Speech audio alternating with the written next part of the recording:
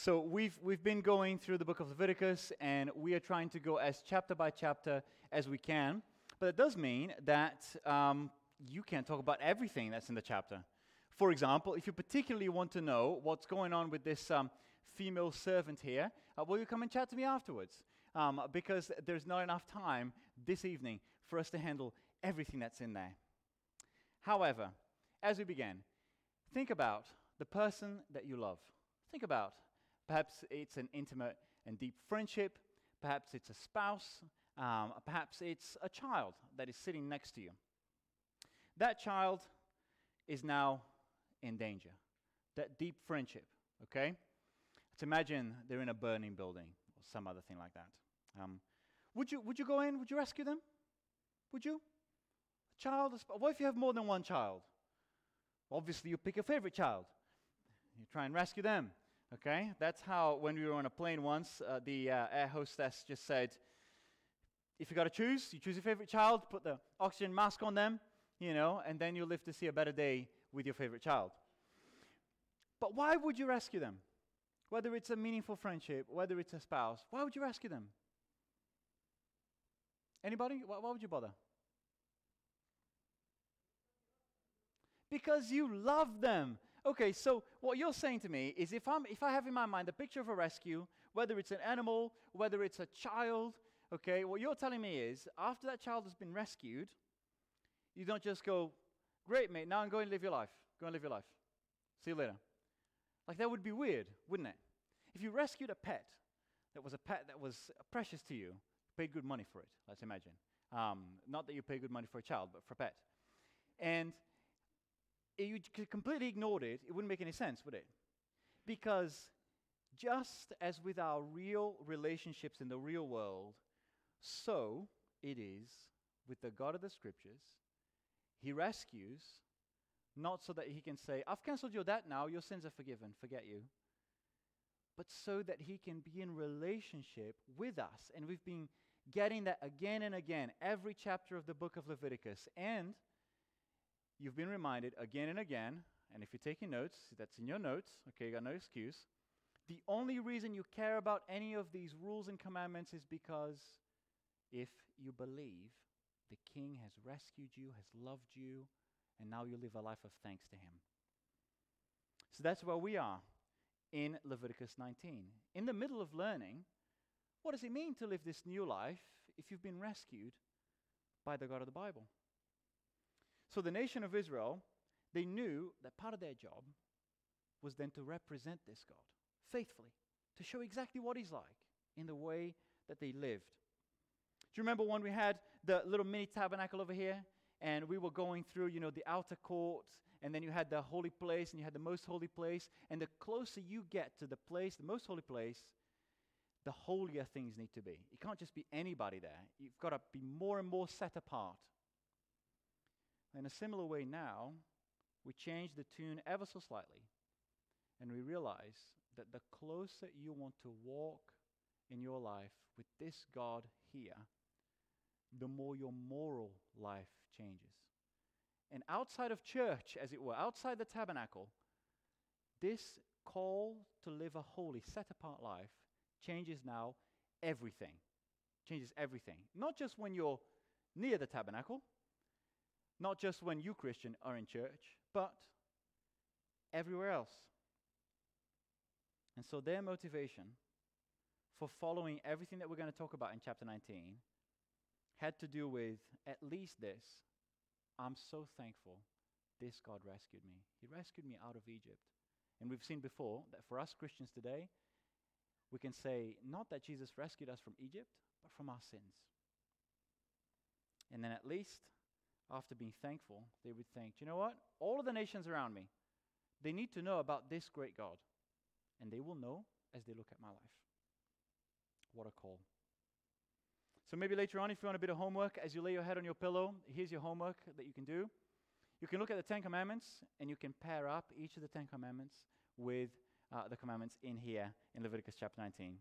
But for now, I'm going to try and persuade you that if an Israelite was wanting to follow this, they would have known they were rescued to be holy, rescued to honor, rescued to do a few other things.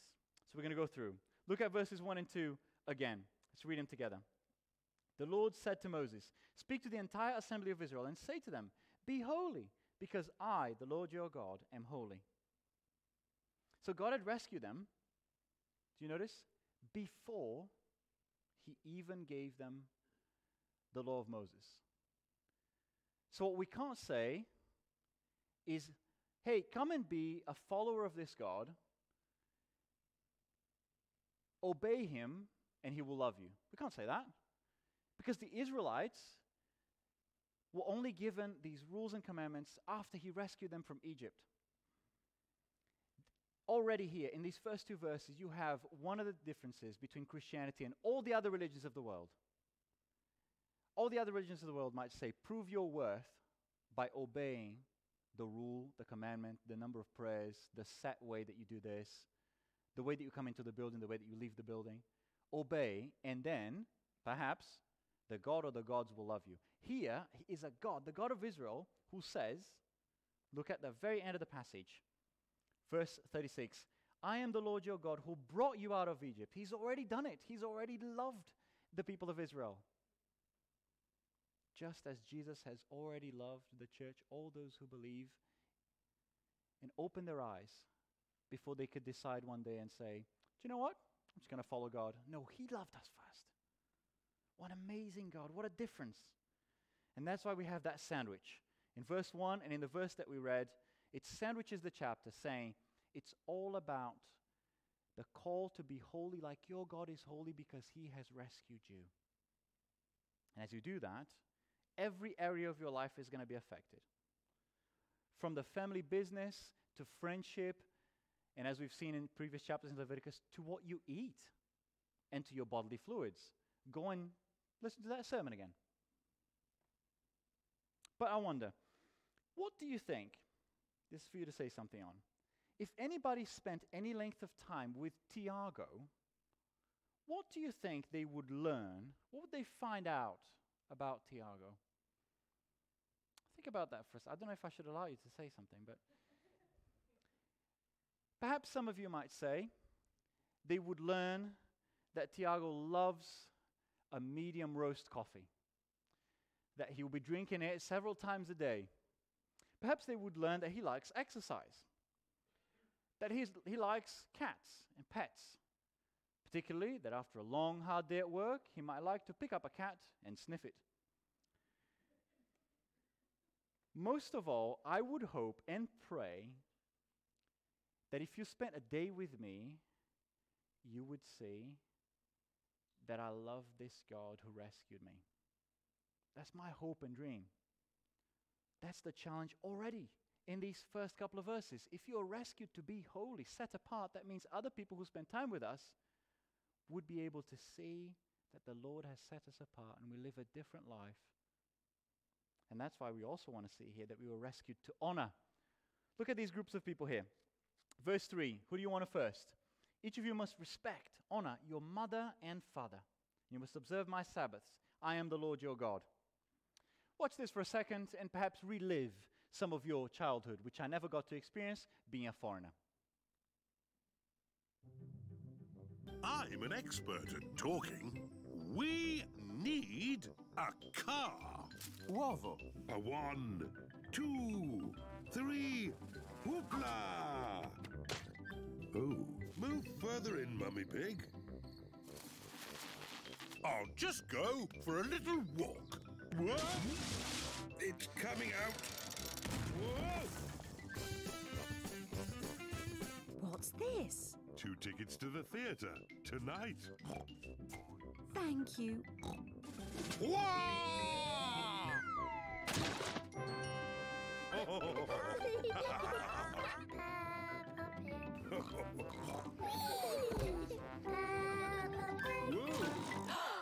Oh, Daddy Pig.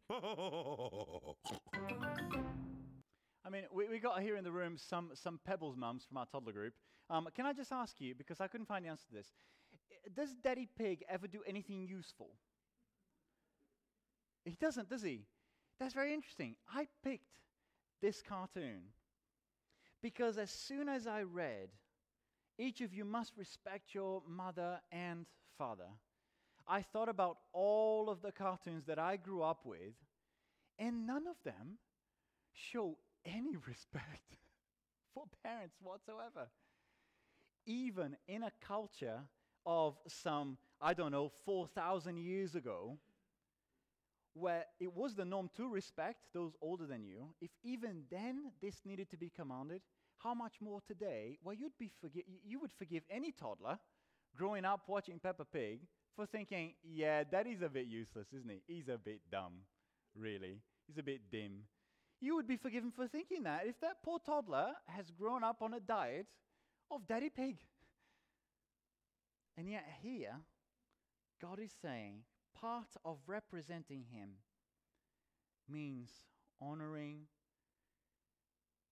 father and mother, the family unit that God has designed to reflect him.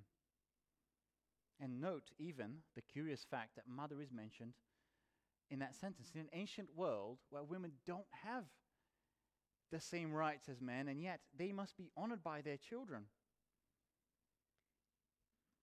Would you have thought, I wonder, that honoring, loving, caring for, being devoted to the good of your parents would be reflective of God's love? I never would have thought about that. But it doesn't end there. It's not the only people that you are rescued, if you're a Christian, to honor. Rescued to honor parents, rescued to honor, verse 32, look at it. Stand up in the presence of the aged. Show respect for the elderly and revere your God. I am the Lord. I mean, if you then grew up in the UK and you moved on from Peppa Pig, but now you're watching Disney movies, of course the image of adults will have improved, won't it? Not at all. Because you pick almost any Disney movie, what is the role of the aged? They normally just try and curb the freedom of the young, don't they? They're not people to be admired. They're people who are stuck in the old ways, saying, oh, when I was young, we used to do it like this. They're the people that you don't really want to care much about. Isn't that true? Again, you would be forgiven for thinking, living in our culture, that the aged have anything at all to offer. That you should have any respect, and such respect that verse 32, you would show it by standing up when they enter the room. Wow, that is some measure of respect. Who do you stand up for? Who would you respect? We all respect somebody, and yet it seems that in our culture, we would sooner respect a celebrity, or perhaps an influencer, or an actor, or an actress, than we would respect those who have lived through life, been through a few things, and then some. God is saying, my people, the people who belong to me, the people I have rescued, part of their new life is to show respect for those who are older. And elsewhere in the scriptures, you may not be surprised to know that the gray hairs are the crown of wisdom, because you guys, who are a little bit older than me, should know a thing or two that I don't know. Let me give you an example. In my foolishness, I'm 32 years old, learning to play a different sport. And so I thought to myself, who can I perhaps have a little sparring match with in a badminton court? The church treasurer. So I invited the church treasurer, sitting over there, for a friendly match. Perhaps I'll go easy on him. We played for 45 minutes the first time we played together. Please, guess now, how many points did I score against the church treasurer? 1 point? There's no faith whatsoever in me. I scored more than that. I scored 4 points. I believe 4 points. I thought to myself, perhaps I should go down the list. I then challenged for a game of squash one of our deacons. Both of those opportunities left me suitably humbled. And I remembered that being young and believing the narrative of our culture that being younger is better doesn't work. And yet, even though those things are true, what is the reason in verse 32 that we should respect those who are older? It isn't their prowess, their intelligence that drives us to respect them. It is this: fear the God who watches over them and who structured society to function well when we love them. So honor parents, honor the elderly. That's why you are rescued if you are a believer. Honor God's timetable. Look at verse 3. The Sabbath. What is it that marks Christians out in the world? I wonder. What marked Jews out in the world? Let's say if you're a bloke and you're in the sauna, certain things about a Jewish man's body would mark him out as a Jewish man. You would know. There are stories in the ancient world about this. They were circumcised. If you spent a length of time with a Jewish person, you would have known that on the Sabbath day, they worship their God. And you cannot dissuade them to move away from that. Now, we Christians look at this and we know that the Sabbath is a picture of enjoying God, of stopping work and worshiping Him in that pattern of work and rest, that the Sabbath is fulfilled in Jesus. And you have more questions, come and chat to us. But listen to this in the book of Hebrews.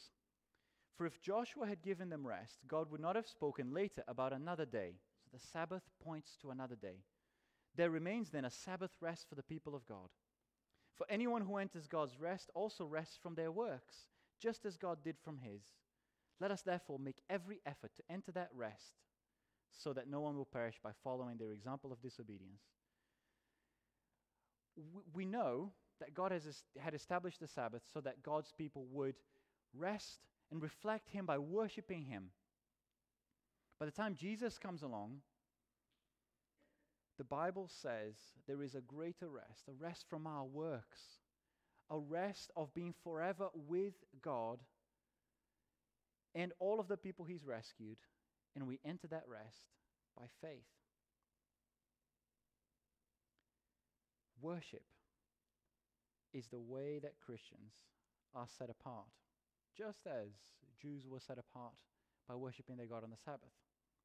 People ought to see that principle in our lives.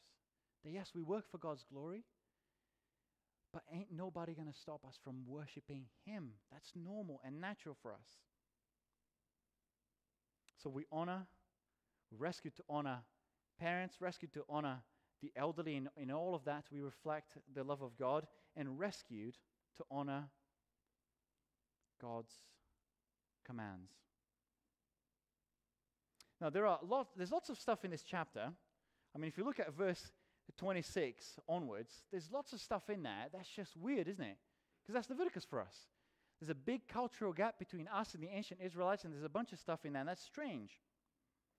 But I'm going to suggest to you, although we don't have time, each of those things, for example, not eating meat with the blood still in it. You can listen to Paul White, his sermon last week, and figure out what's going on there. The week before that, about life being in the blood. Divination, omens, cutting of hair, cutting the bodies. All of those things basically represent the temptation that God's people had to move away from what God said they should do when they worshipped. So whenever we come to one of these commands, because we don't have time, let me give you at least a couple of questions that you ought to ask if you want to know, is this for today or is it not for today? Okay? So we want to ask a question like, what did it mean for them to honor God's commands? What did it mean for them? Let me give you an example. One of our young people said, I was talking to my parents, and my parents are really against me having a tattoo at any point in my life. Okay? And so they said, is that in the Bible anywhere? I said, well, normally we tend to go to a particular passage. And here it is, verse 28. Do not cut your bodies for the dead or put tattoo marks on yourselves. I am the Lord. So I want to ask, what did it mean for them then to have a tattoo? Well, the context tells me here that it's about worshipping idols, false gods, gods that don't exist. Now, I had a youth leader who had a tattoo on his foot. I asked him, Was that in the honor of a false god? Did you worship a god by having a K on your foot? That wasn't the case. And so for me it seems that I can't tell somebody today, don't have a tattoo because of this verse. I might want to tell them, you might not want to have a tattoo because your body's going to get wrinkled. The part of your body that you get a tattoo on maybe will sag, and it might not look so great. There might be a reason to do with wisdom. But if I ask the question, what did it mean for them? If tattoo meant worship for them, and it doesn't mean that today, I'm safe in saying you can get a tattoo today. If you really want to. I have other good reasons why you shouldn't get a tattoo, but you can come and ask me about those. And then you want to ask the question, would doing the exact same thing here today accomplish the same goal? I don't think it necessarily would. If people saw that Thiago doesn't have a single tattoo in his body, they wouldn't go, man, they must really worship a different God to me. They wouldn't think that. Here's an example. Verse 19, look at it. Some of us in the congregation are farmers or children of farmers.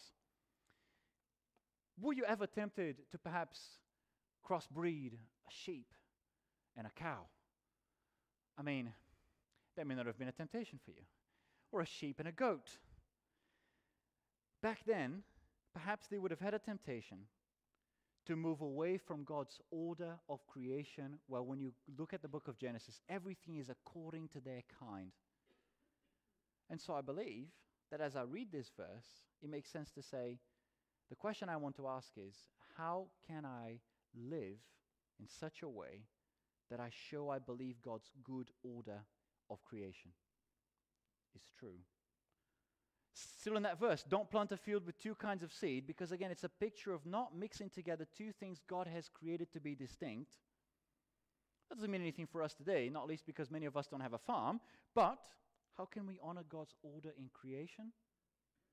I only have to say, by following his design for our sexuality, that you already go, oh, yes, that is a lot harder than not planting wheat and barley in the same field.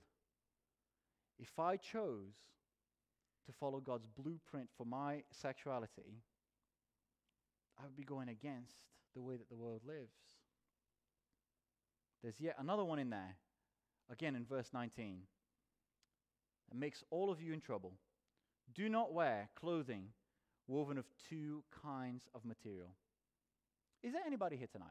Anybody got a mixture of cotton and polyester or anything like that? Okay, so you would have been in trouble, wouldn't you? But read this with me. In Exodus chapter 28, if you can get your fingers across the pages fast enough, we hear instructions about how the clothes of God's holy priests that represent him, how they should be made. So Exodus 28 from verse 1. Let Aaron, your brother, be brought to you from among the Israelites with his sons, so that they may serve me as priests. Make sacred garments for them. Look at verse 4. These are the garments they are to make: a breastpiece, an ephod, a robe, a woven tunic, a turban, a sash. They are to make these sacred garments for your brother Aaron and his sons, so that they may serve me as priests. Make them use gold and blue, purple and scarlet yarn, one fabric, and fine linen. The other instance I could think of in the scriptures of people using mixed fabrics were the priests that had a very specific role of representing God. They were set apart. Nobody else could do the job that they were doing unless they were a descendant of the same tribe. Could it be that if another Israelite in that timeline, in that place in history, if they wanted to go out of their way to wear something of mixed fabrics, it was because they were saying, there's no difference between me and a priest. I'm just the same. And if you look at the book of Numbers, the time that people think that is the time that Korah and Nathan and Abiram rebel against God and say, Moses and Aaron aren't any different to me, and the earth swallows them whole. What's the point? The point is that all of this is part of being a rescued people who want to not just parents God's timetable or the elderly, but God's leaders. And even today, God's church leaders, although we are not distinguished, as you can see, by our clothing, although you might argue that my clothing is distinguishably more fashionable than Andy's, that's not how you know that we are servants of God, shepherds of his flock. That's not how you know. You know that because of the way he has structured the church, that we are shepherds. And the way that you honored people then, is different to how you would honor God's leaders now. Listen to one example of it in the book of Hebrews, chapter 13. Have confidence in your leaders and submit to their authority, because they keep watch over you as those who must give an account to God. Do this so that their work will be a joy, not a burden, for that would be of no benefit to you.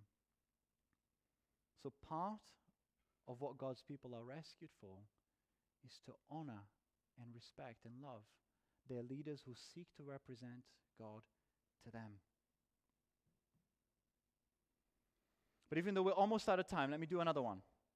You are rescued to have integrity. That's our next heading. Look at verses 11 and 12. Do not steal, do not lie, do not deceive one another. Do not swear falsely by my name and so profane the name of your God. I am the Lord. I'm very frustrated with this particular character. Who is this character? Severus, yes? Severus Snape, yes. Now here's what I'm frustrated about, okay? I'm not going to give anything away if you're reading the Harry Potter books, any of that kind of stuff. But as I attempted to read through all of the volumes, I've not finished, okay? Forgive me. I got distracted by reading other things. I could never tell whether this character was being genuinely helpful or whether he was genuinely just looking for a soft spot to stab him in the back. One scene, I'm reading, and this dude is like, wow, actually maybe he's just someone who's misunderstood. He's just unloved, okay? He just doesn't know how to express himself. And the next minute, I'm like, this dude is a Death Eater. He's just going to kill all the other children on the next page. Similar thing happens to me when I look at this character called Gollum. Absolutely. Gollum, Smeagol. If you have as much pity on him as Gandalf does, as you go through the Lord of the Rings, as you're reading it, more so in Lord of the Rings, in the books than in the movies, you take pity on him and you go, man, he is trying.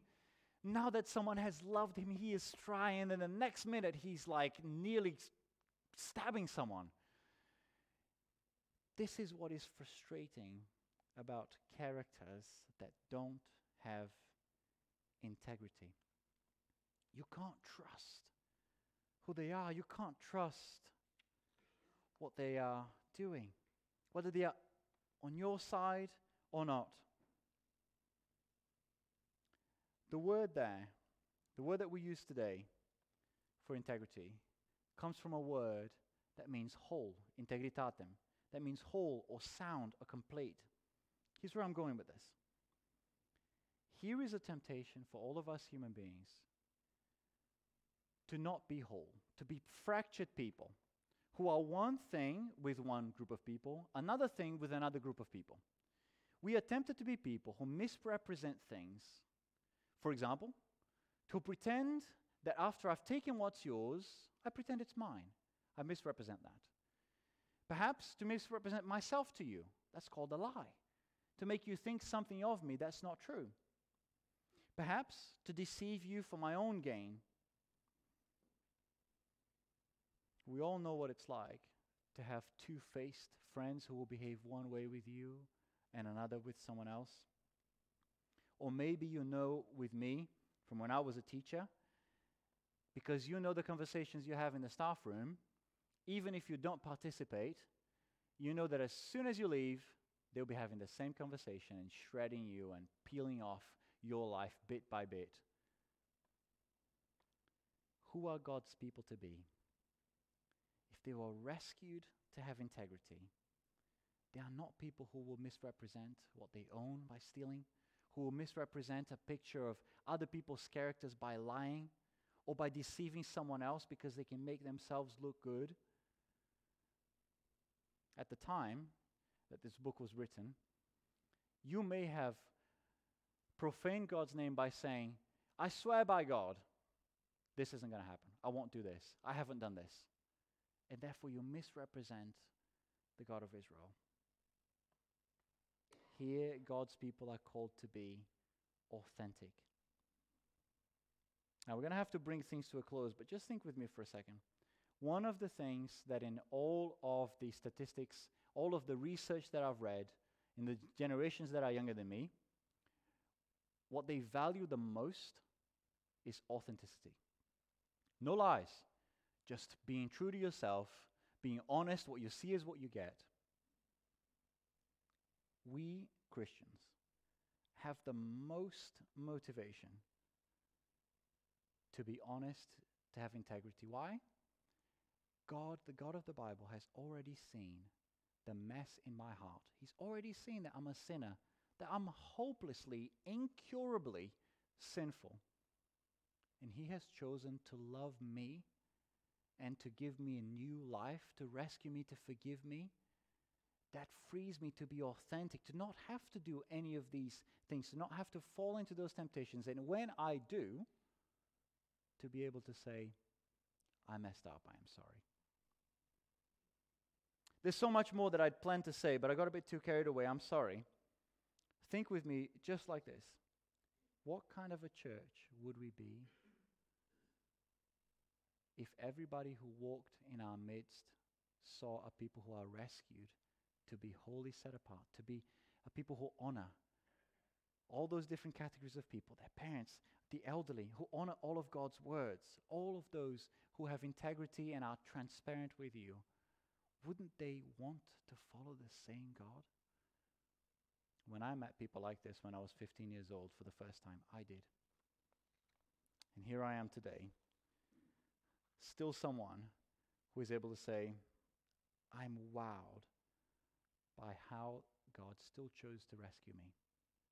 And I pray that you, in being wowed, would live a life of thanks to Him that looks a little bit like this.